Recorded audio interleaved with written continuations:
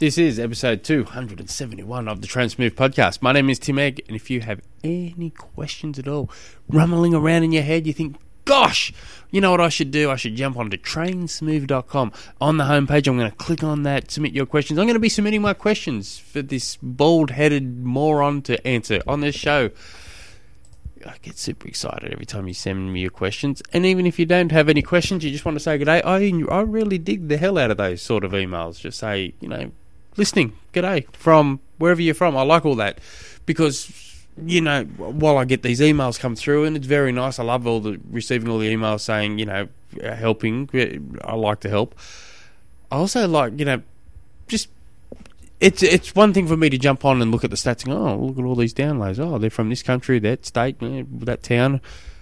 But there's no names to it. So I dig the hell out of just receiving emails from you guys saying g'day. And if I can help, I love helping.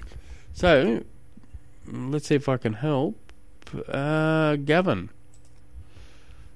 I will be doing a sprint triathlon soon, and I need help planning my swim to bike. Should I change out of my swimmers or ride with them? Should I put on socks? Should I bring any tools? Bike to run, should I put on socks? Should I run in whatever I did on my bike in? Any help would be much appreciated. So we'll break it all down nicely for you. So you want a tri-kit to do the whole race swim. So you want to be in the exact same kit the moment you dip that little toe into the water to the moment you cross that finishing line. So you just get a if you don't need it, it's your first triathlon, so don't spend a lot of money. You can jump on eBay and just get something cheap and nasty, or you just want to you'll be able to find something pretty cheap. Gumtree, Craigslist, eBay, your local Facebook market, the Tri Club, tons of places to get a kit. So you want to be in that one kit the whole way through. For your first one, I wouldn't. Let's make it super simple. Wear socks from get out of the water, run to your bike. Make sure you know where your bike's going to be located from the run position. Now, if your triathlon's going to be big, make sure you walk it a dozen times, because as you're exiting the water, running into transition, things can get very, very busy and very chaotic. So I've said the tip in the past, where if you in this big transition area, like it's a big local race or a big race, sprint distance race, and you're worried about it, go to your party shop. Get a helium balloon, go back and then you go to transition, and you tie it to the pole with what you hang your bike on.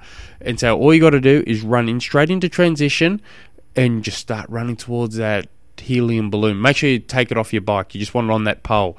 Last thing you need to be doing is riding 20 Ks with one of them stuck to your bike.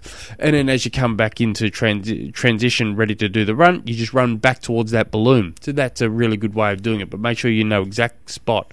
You see people all the time from small local races through to bigger races. People just lose time trying to find their bikes, especially those bigger races. It's common to see people who thought they knew where their bike was, or either going into transition 1 or transition 2. All of a sudden, they've spent 4 or 5 minutes trying to find that spot. It can be hectic, so it's not a bad way to do it.